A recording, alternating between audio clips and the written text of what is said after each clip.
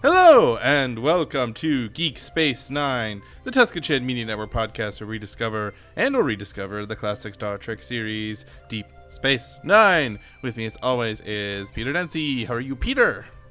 I'm feeling pretty good. We are, as of this recording, we are now officially out of holiday season in retail, and oh my god, it's so nice being, back to normalcy, back to people who aren't crazy coming in and wanting everything last week, even though we sold out of it last month. So it's this is so much better than it was than it was for all of November and December. I'm so happy right now.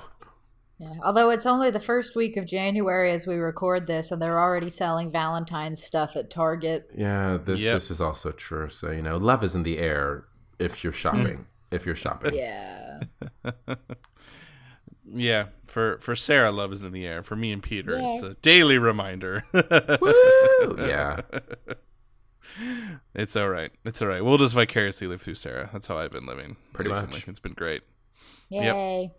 Sarah, legitimately, the other day, I was walking, and then I'm reminded of when, and just quick heads up, this is a safe for work story. I walked in on you and Sarah cuddling, clothes Me and on. Katie cuddling. You and Katie, sorry. You and Referring yourself. to Sarah herself.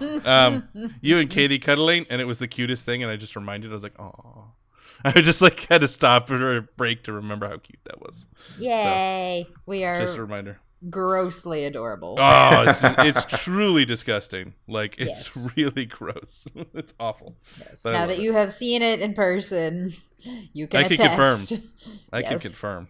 It's ridiculous. All right. How are you, Sarah, and your ridiculous love life? I'm pretty good. My gross lover and we have a lot of strong feelings about the new season of the X-Files, which premiered, for us 2 days ago. I'm sure the season will be over by the time this gets released, but we'll see. Enjoying it, but also rather incensed. So go watch it if you want to see what we mean. Oh. Yeah, it sounds like what I heard from the revival season. So it seems to be the theme of this new series. TLDR, fuck you, Chris Carter. I love you, but I hate you. It's a classic nerd problem. You always sort of love and hate your creator. True. And I don't have much to say other than I have James Bond's gun. I was gifted a replica Walther PPK by a lovely Redditor on Reddit Secret Santa, and I finally got it when it came back to Los Angeles this week. So thank you so much, Redditor, who probably doesn't listen to the show. But you're out there in the ether, and I appreciate you. And I'm going to spend all my day going, pew, pew, pew. And it's going to be awesome. All right, but this week we are discussing Season 6, Episode 11 and Episode 12, which are Waltz and Who Mourns for Morn? There's a question mark. I'm not being weird. All right, first up is Waltz. Sisko aboard the USS Honshu is transporting valuable cargo. Gul Dukat, who is on his way to face trial for his actions in capturing and running Deep Space Nine during the last year. Sisko meets with Dukat in the brig, who seems to have made a mental recovery since the Deus Ex prophets and Zial's death, breaking his precious brain. The ship is attacked by Cardassian warships, and Sisko is knocked out. He awakens to find himself in a cave with Dukat, because that's not weird at all. Dukat claims to have escaped with Sisko in a shuttlecraft and had to land on a nearby planet. Sisko also has a broken arm, so Dukat is the one who sets up the emergency beacon and then goes off into a cave to do totally not weird things like talk to imaginary people. Sure enough, Dukat is still cuckoo for Cocoa Puffs as he faces with his demons. First is Wei Yun, who taunts him for his failure to hold DS9. Then Damar, who encourages him to kill Sisko, and then Kira, who mocks him for his weaknesses and lies that he is a good man and needs Sisko's approval. While Dukat is having his crazy fun times, Sisko checks the emergency beacon and discovers while it claims it is sending out a signal, it really is off. He tells Dukat to check it, and when he does, Dukat claims that everything is fine, and Sisko's eyes go to maximum shift. When Dukat leaves again, Sisko manages to set the emergency beacon back on. When Dukat comes back, he talks with Sisko about what he feels about him. He pleads for him to believe him that during the occupation, he was one of the only Cardassians to try to rule with a softer hand, but a hallucination of Kira keeps mocking his statements as lies. Noticing that Dukat is not playing with a full deck, Sisko agrees with him and tries to have him ignore Kira, but he rages and sets him off, firing wildly with his phaser. In the process, he discovers Sisko has tampered with the beacon, so he destroys it and beats Sisko down. While Worf is desperately looking for Sisko with limited time, Dukat once again tries to coerce Sisko's approval. Now, Sisko challenges him. How can he possibly explain the 5 million dead Bajorans during his tenure? Dukat tries to explain all the good he tried to do, but the Bajorans kept attacking him. Playing along, Sisko goads him into going stronger, that he should have just killed their whole race, and during his supreme racist rant, Sisko knocks him out and claims that is why he is not truly evil. Sisko finds the shuttlecraft, but Dukat takes it from him and leaves with his merry band of psychotic hallucinations, with a promise that he will find a way to destroy Bajor. Worf discovers the captain and saves him, and Sisko promises that he will stop Dukat at all costs. As per usual. What do we think of Waltz? Okay, this man, Dukat, this Dukat that we now have, this is the actual arch enemy that Sisko deserves. Not what's his face from wherever before, because I literally already forget his name. I remember his face, but his name is totally unimportant. Eddington. Michael Eddington. He is so unimportant, but this is the arch enemy that Sisko deserves. Absolutely. Yeah, 100%. And Ben, in your summary, you absolutely covered everything, but it doesn't really. A summary can't do justice to I tried the hard. Superb acting by Mark Alimo as Gul Yeah. Dukat in this one. He was so good at being crazy. Yeah, and From the great subtly crazy too, then like raid to like blatantly so too. Yeah, and not just the acting, but the great writing from Ronald Moore as well. This is one of my favorite episodes of Deep Space Nine ever. Yeah, It's a goddamn masterpiece. It's so everything I love. I often joke that I want my ultimate X-Men movie is Charles Xavier and Magneto just playing chess for 2 hours. And Yes. this is basically what I've gotten. It's like my favorite Yeah. scenes are always Gul Dukat and Sisko having a tete-a-tete. And here's 40 minutes of it, and it's awesome because it is so dealing with 6 years of a really, really compelling villain. DS9 probably has the best villains in any Star Trek show, I would dare say. Maybe the Borg are close, but the Borg don't have as much emotional impact. Right. They're more just Yeah. a good sort of theoretical idea. Whereas I just love Gul Dukat and the female changeling and Wei Yun. And Dukat is one of my favorite characters, I think, now in any Star Trek show after this episode. He's such a fucking interesting character. He's such an absolutely fascinating character where he just desperately needs attention so badly. He just desperately needs approval from people. He can't be like the bad guy. That's what makes him interesting at the end, is that if he was, he would have just murdered everybody. But he needs to be like this weird savior figure. And meanwhile, he's talking with the Bajoran's actual savior figure, and it's driving him literally insane. And it's great. Yes. Excellent analysis there. yeah, it really Yeah. is. So I could talk for about an hour about this episode. So I mean, I guess I honestly don't have too many notes just because I was so drawn in yeah, I was to the literally gonna say that, yeah. dialogue. yeah. I mean, I have 2 notes I just that are wanna just listen to Wayun. Yeah, what did you think of his then- hallucinations in this episode? How about we talk about that? Oh yeah, Totally makes sense. I like 3 how different each ones. one sort of represented a different aspect. Yeah. Yeah, it felt like Wei Yun was like his sort of he was more trickstery. He was more a kind of a rational trickster, right. if that makes sense. And Damar was like his ego and his like maybe I can even do id, ego, and super ego in this one. Yes. Yeah, ego, super ego, probably. That's probably what they were going Maybe for. Wei Yun is more id and Damar is more ego and Kira is more super ego. I would feel like because Kira is very interestingly. It's great to have Kira finally say stuff she's always wanted to say to Dukat, and it's from Dukat's point of view, which is fucking great. Because he just knows. He just knows what she's gonna say. Yeah. It's so good. I was surprised there was no ZL at the end. Well, but if he had seen ZL, he would have just entirely gone off of the rails. Like, he's still got, one set of tires on the tracks, but that would have been entirely gone. Yeah, and Zial is that character, and especially with in the last couple of episodes that where she interacted with Dukat. If she had shown up with the stuff that she said to him before she was killed, and like kind of based on what Weyoun God, I can't talk. Weyoun, Damar, and Kira were saying, if Zial had shown up, it's like she would have been saying literally everything to make him question everything. He would have been like, okay, she is my daughter and she can't even trust me. Like, that would have broke him. Like Sarah said, he really would have gone off the deep end if she had shown up.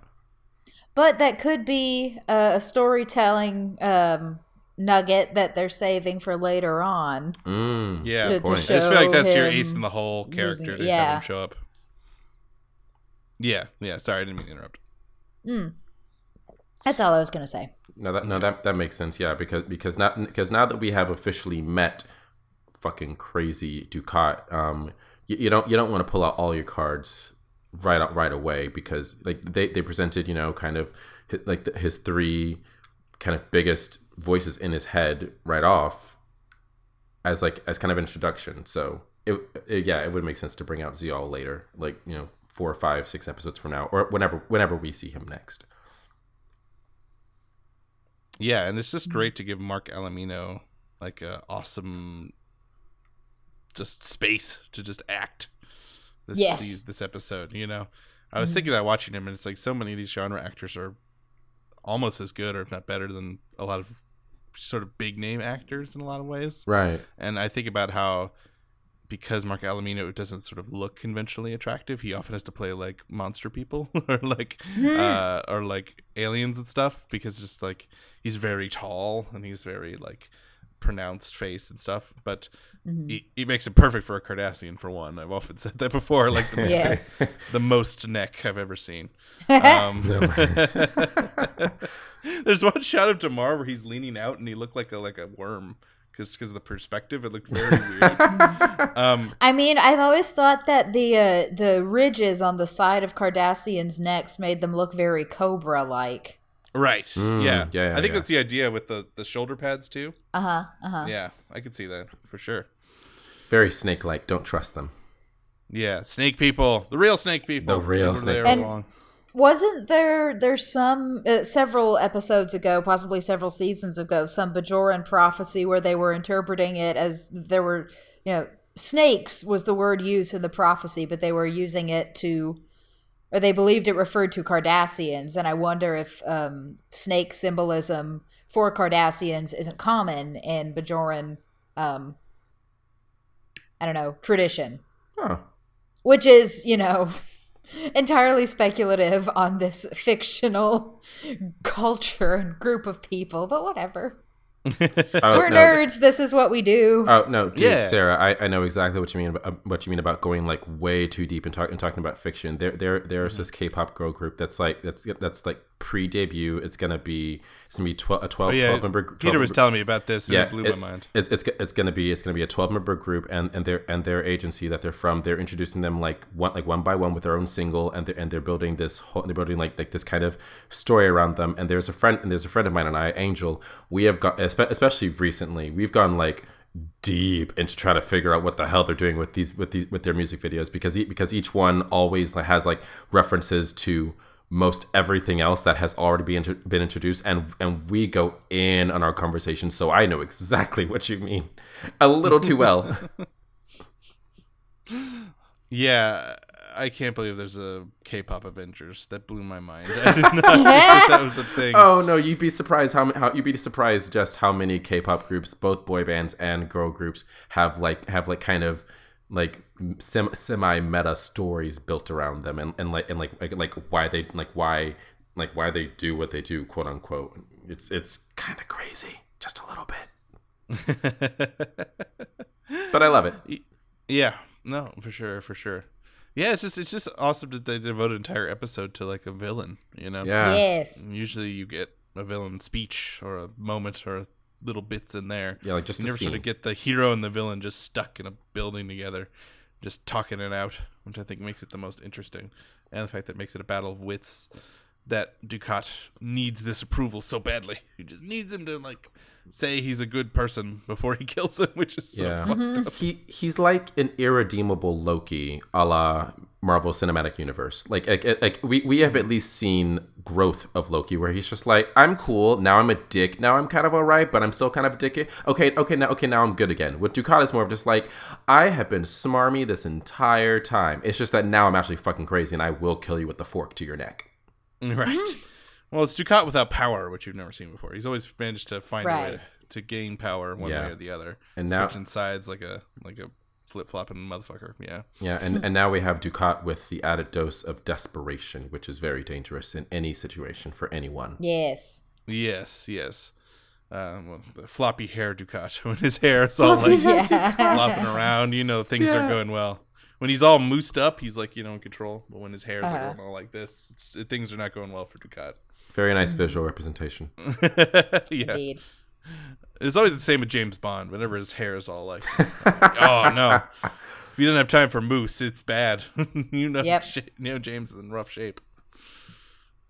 Because there's like that one scene in Die Another Day where James Bond comes out of the water and his hair is still perfect, and you're like, did you glue it on? How did you? Clearly, do? Duh. I mean, and Ben, he came out of the water, so duh. He just used it to slick it back, and he's like, done. Salt water. It works wonders. It works wonders Maybe for he does your scalp. one move, but like he came out and it was already like, by the time it came out of the water, it looked like it was in hairdress for an hour and a half. It was just ridiculous. Mm-hmm. I mean, it is Pierce Brosnan. I think his hair is just naturally like that. I can't think of a film where his hair is out of place. This is true. Really? He has some bad haircuts in a couple movies, but whenever he has the long hair, it's always that perfect. Now I want to go watch a Pierce Brosnan James Bond movie. I want to do that now. Mm-hmm. Well, there's only one option. That's any good.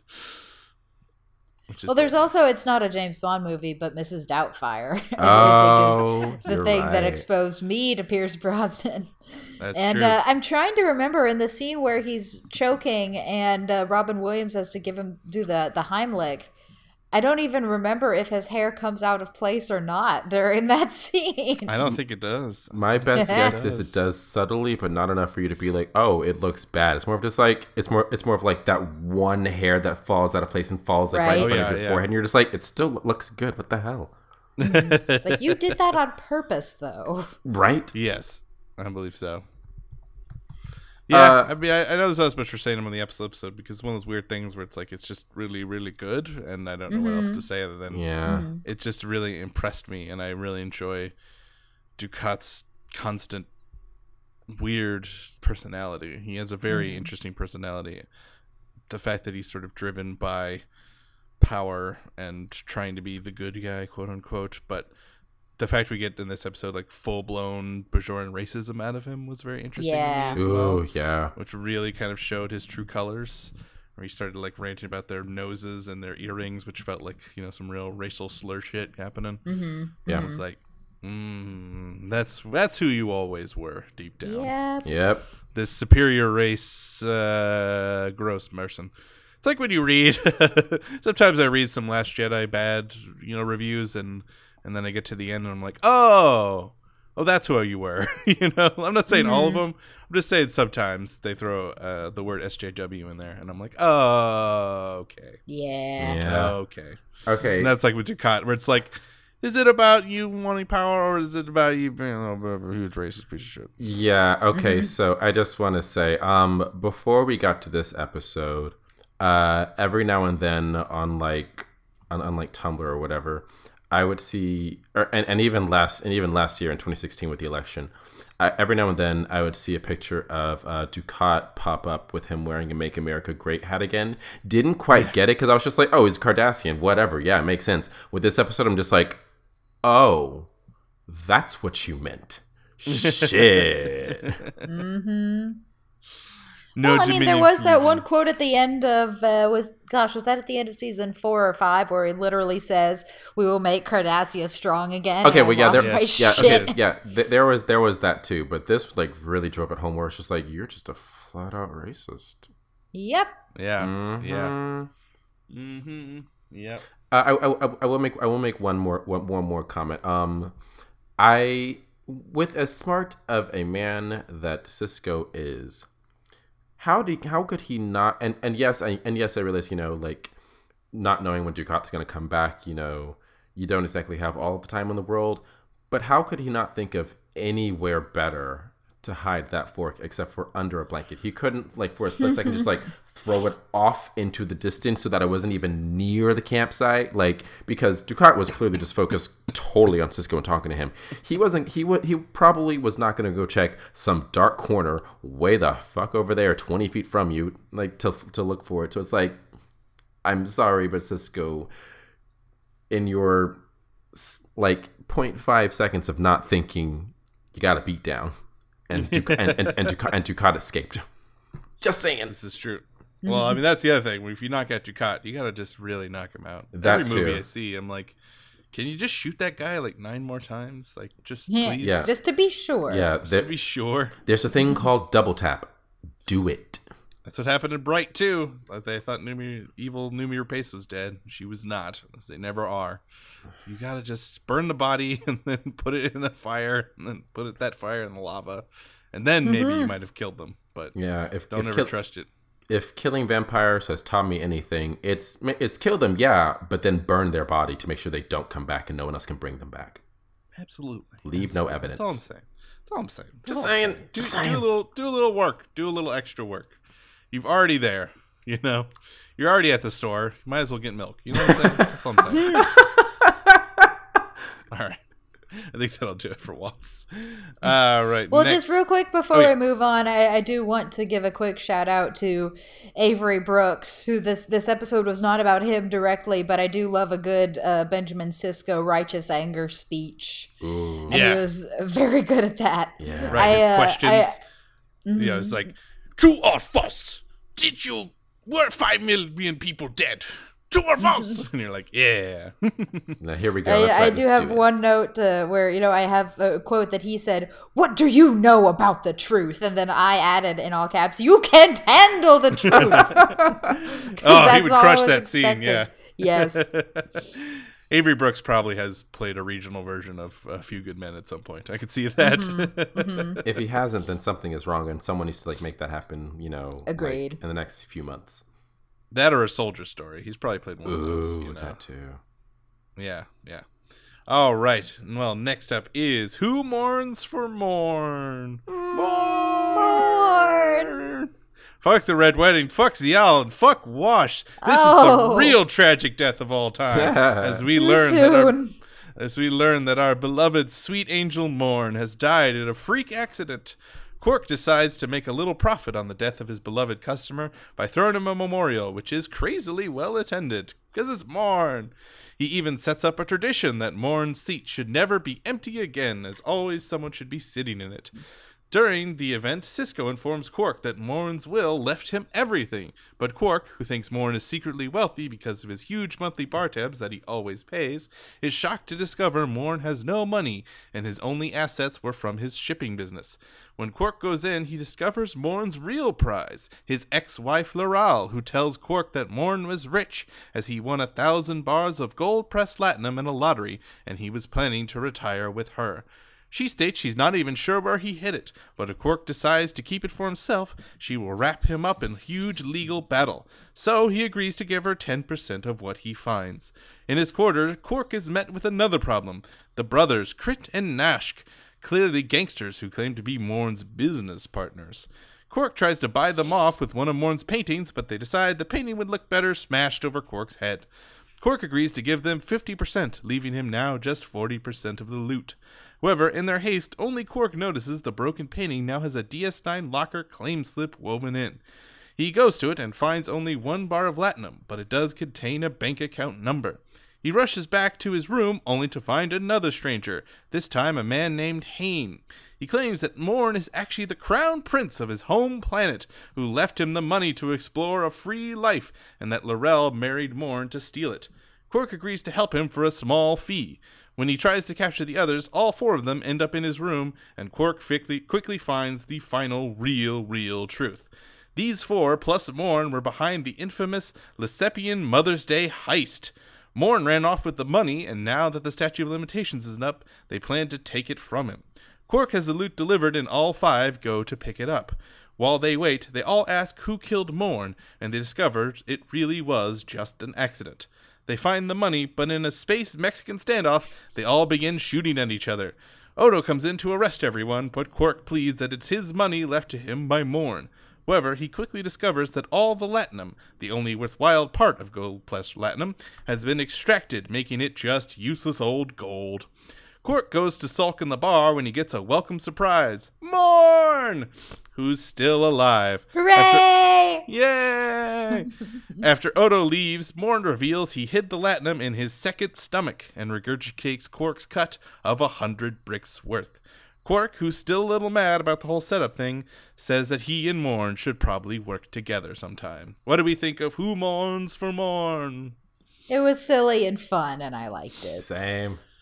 Yes, it was silly and fun, I agree. Yeah. And the only thing I had a problem with was like, did they kill off Morn for this kind of silly shenanigans? And then they didn't, so it was all fun. Yeah. Right. It was all just fun. Mm-hmm. Did you guys see the end coming? Because I didn't. I didn't either. I was so pleasantly surprised. I kind of did, only because, we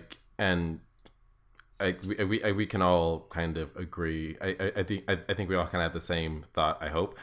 Where just with how more people kept finding Quark to be like, so this is who this is who Morn actually is. I was just like, I'm getting a real trust no bitch signal from every single one of you. You can't all be giving different stories about this one person. Yes, people have different alibis, but this is a Star Trek episode, and we only have 40 minutes. You need to wrap it up. There's only so much we can do. So when it was like, so when they all showed up, I was just like, something's gonna go south, and it's gonna turn out to all be a ruse. I like that at the beginning, Quark points out that his bar goes down 14% when Morn isn't around, so he installs a Morn hologram when he's not there. Yeah. Which is maybe my favorite thing I've ever heard.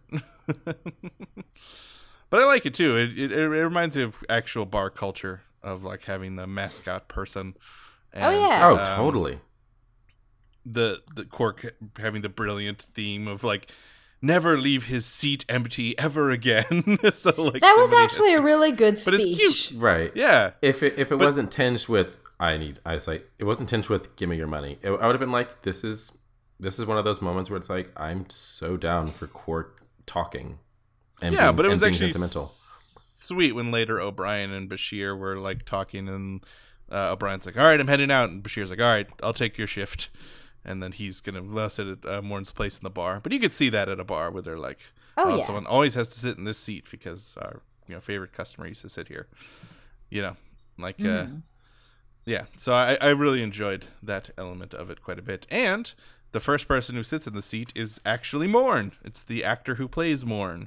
The Bajoran. Oh, that's funny. So if you want to know what Morn looks like without makeup, that's who, when he's like, you sit down here, that's actually Morn. So I didn't realize that. I'm going to have to go back and watch that scene again. Same. Or rather, actor Mark Allen Shepard was the name of the actor. But, Screenshot. Yeah. So I thought that was a clever little reference to the guy, so he could show his face for once. Yes. Yeah, it's kind of like that scene in the Dark Knight where we get to see the Joker without makeup, like a split second before he's like, okay, now to set it off on this scene, pa-bam. Yes, and also I think in the first Ninja Turtles movie, every turtle shows up as like a human at one point. I like that. Yeah. Yeah. I think that's clever. We'll have to have human Jeffrey Combs walk in and be like, yes. those two are annoying, and we'll be like, We all laugh. But yeah, this episode was a lot of fun. It was just silly, and it's fun. Morn is such a good character to be like, where you could believe every story, which is pretty Exactly. fun. Right. Like when that one guy was like, he was the prince, and I'm like, you know what? He probably was. It's Morn. I believe it. And then they walk in. He was actually the leader of a heist, and I was like, I can see it. Right. He's like, he has so much to say. He has a lot of stories. So clearly, he lived like a very colorful, awesome life. Yes. Oh, we also learn this is huge. We learned that Morn rejected Dax when she asked him out. Right. I know. And Worf has a huge problem with it. What do you mean he rejected you? What? And then they walk into the bar and he's like, no, but tell me. He's like, dude, just drop it. Yeah. I do remember this one episode when Dax was talking about how cute Morn was with, all 8 of his hairs or whatever it was. We also get a nice little quote from Quark where he's like, you were holding the latinum in your stomach the whole time? No wonder your hair fell out. And now I just need a picture of Morn with hair. Right? And I think, it's just a beautiful flowing, like 3 feet long hair. Diego hair, but on Morn. Yes. Right. Yes, exactly. That's a Trinity reference, dear listeners. God, I miss that guy. Most glorious of hair. Yeah. Yeah, I don't know. So it was just fun. It was just a fun episode with a lot of fun characters. Yeah, like this episode is a good example of, at least for Quark's character, if you don't want him to actually look up stuff, to actually cross-reference anything, just involve money. Yeah. Oh yeah. Because literally 4 people walk in. I'm his ex-wife. I'm a police officer from this kingdom. Doesn't look up anything. Doesn't fact check anything. I'm sorry. Can we just say that in those moments, Quark was like, I don't want to give a percentage, but Quark was like a lot of people just in today's world where it's like a story will come out and everyone will just instantly believe it, and like the 5 people who fact check it are completely just out screamed because everyone else is like, take them and burn them alive, and it's like, guys, it's actually it's like guys, the story is totally and absolutely fabricated. Shut up. So you're saying Morn is a Breitbart reader? Oh. Quark is a Breitbart reader? I'm saying that if money were involved and he was going to be the one to get it, you could convince Quark to read Breitbart and believe every single word. If Breitbart was in Star Trek Universe, they'd talk about Ferengi a lot, I bet. They'd be like, what are those Ferengi up to? They're always stealing money. Yeah. Ferengi feel like they'd be the easiest to be really racist about, is all I'm saying. They don't make it easy, you know what I mean? Yeah, that's true. what I'm saying. That's true. Yeah. Yeah, it's just fun. And he had a hot fake wife, which is Yes. enjoyable. Which I'm sure they banged at least once, and whether they were wife or not. I like to believe. Totally. Yeah. Oh yeah. Yeah, Morn got around. Morn's a lady killer. We all know that. Plus, Morn still is cool. He was a bank robber, at the end of the day. He did set off one of the world's most famous heists. Yeah, and got that bad boy vibe working for him. Yeah, so if he was able to pull off an infamous heist, then it's no surprise that that when the Cardassians were back on DS9, he was just like, hey yo Jake, I have a way to totally get a message to your dad. It's real easy. Done. Now it makes total sense why he was able to just be like, just give the message to me. Sorry, I'm waiting for my phone to stop ringing. Oh. Ding, ding. Oh, that's super cute. Ding, ding. All right, it's over. I don't think it's anything important. Oh my god, it was something important. No, I'm just kidding. 2 seconds. 2 seconds later, shit. He did what? Oh my god. No. No. I'm just having my fake phone call, guys. Don't worry about it. All right. Do you guys have anything else to say for who mourns for Morn? I don't believe so. I will say so. So 2 instances of, just like of being able to take cues. First one, where the guy who's claimed to be from like like an officer from the royal family, clearly not able to decipher Quark being like, I'm like stretching and for no reason looking at this corner. Also, I'm nodding my head over here, and it's like, and he even says, you're just nodding your head in different directions, and it's like, you can't take a hint. Whereas with Odo, he's just like, how long is it gonna be closed? Not until 1600 hours tomorrow, and Odo's just like, okay, I'll see you then. Like, learn to take clues. It's not that hard. It's not that difficult, people. No wonder Morn was the ringleader of the heist. The other 4 people are stupid. Right? I'm also glad that we seems like we're going to go the entire show and never hear Morn, which I think is great. Which I don't think I've ever known a show where it was like that he doesn't speak. We just, as the audience, never get to see him speak, which is a really, really clever idea, I think. Yeah. And especially this one where he goes like, you really think it's going to happen? He's like, all right, just tell me what happened. And Morn leans, he's like, eh. And she goes like, no, I don't even want to hear it. Yeah, I got really excited. I was like, oh God, this is the moment. He's gonna break his on-screen silence. So yeah, I very much enjoyed that they kept that, and apparently that was like a big part of writing the episode, was that they were like, they wanted to do a Morn episode, but they're like, how do you have a whole episode where he doesn't talk? And they couldn't figure that out, so they're like, well, what if he died for half of it? For most of yes. it. And people just sort of react around it, which I think is clever. Yeah, right. It worked really well. Well, I think that'll do it for our episode this week. Next week, we will be discussing Season 6, Episode 13 and Episode 14, which are Far Beyond the Stars and One Little Ship. As always, I want to thank my lovely co-hosts for joining me every week on this journey. Our theme song is by Captain Meatshield. You can check him out on Twitter at CPTN_Meatshield. Our awesome artwork is by Joe Bowen. We are a part of the Tuscan Shed Media Network. You can see more of our shows at TuscanShed.com. If you like the show, like, subscribe, rate, and review it any way that you can. It helps new listeners discover our show. Until next time, this is the crew of Geek Space 9 signing off. Bye, guys. Thanks for listening.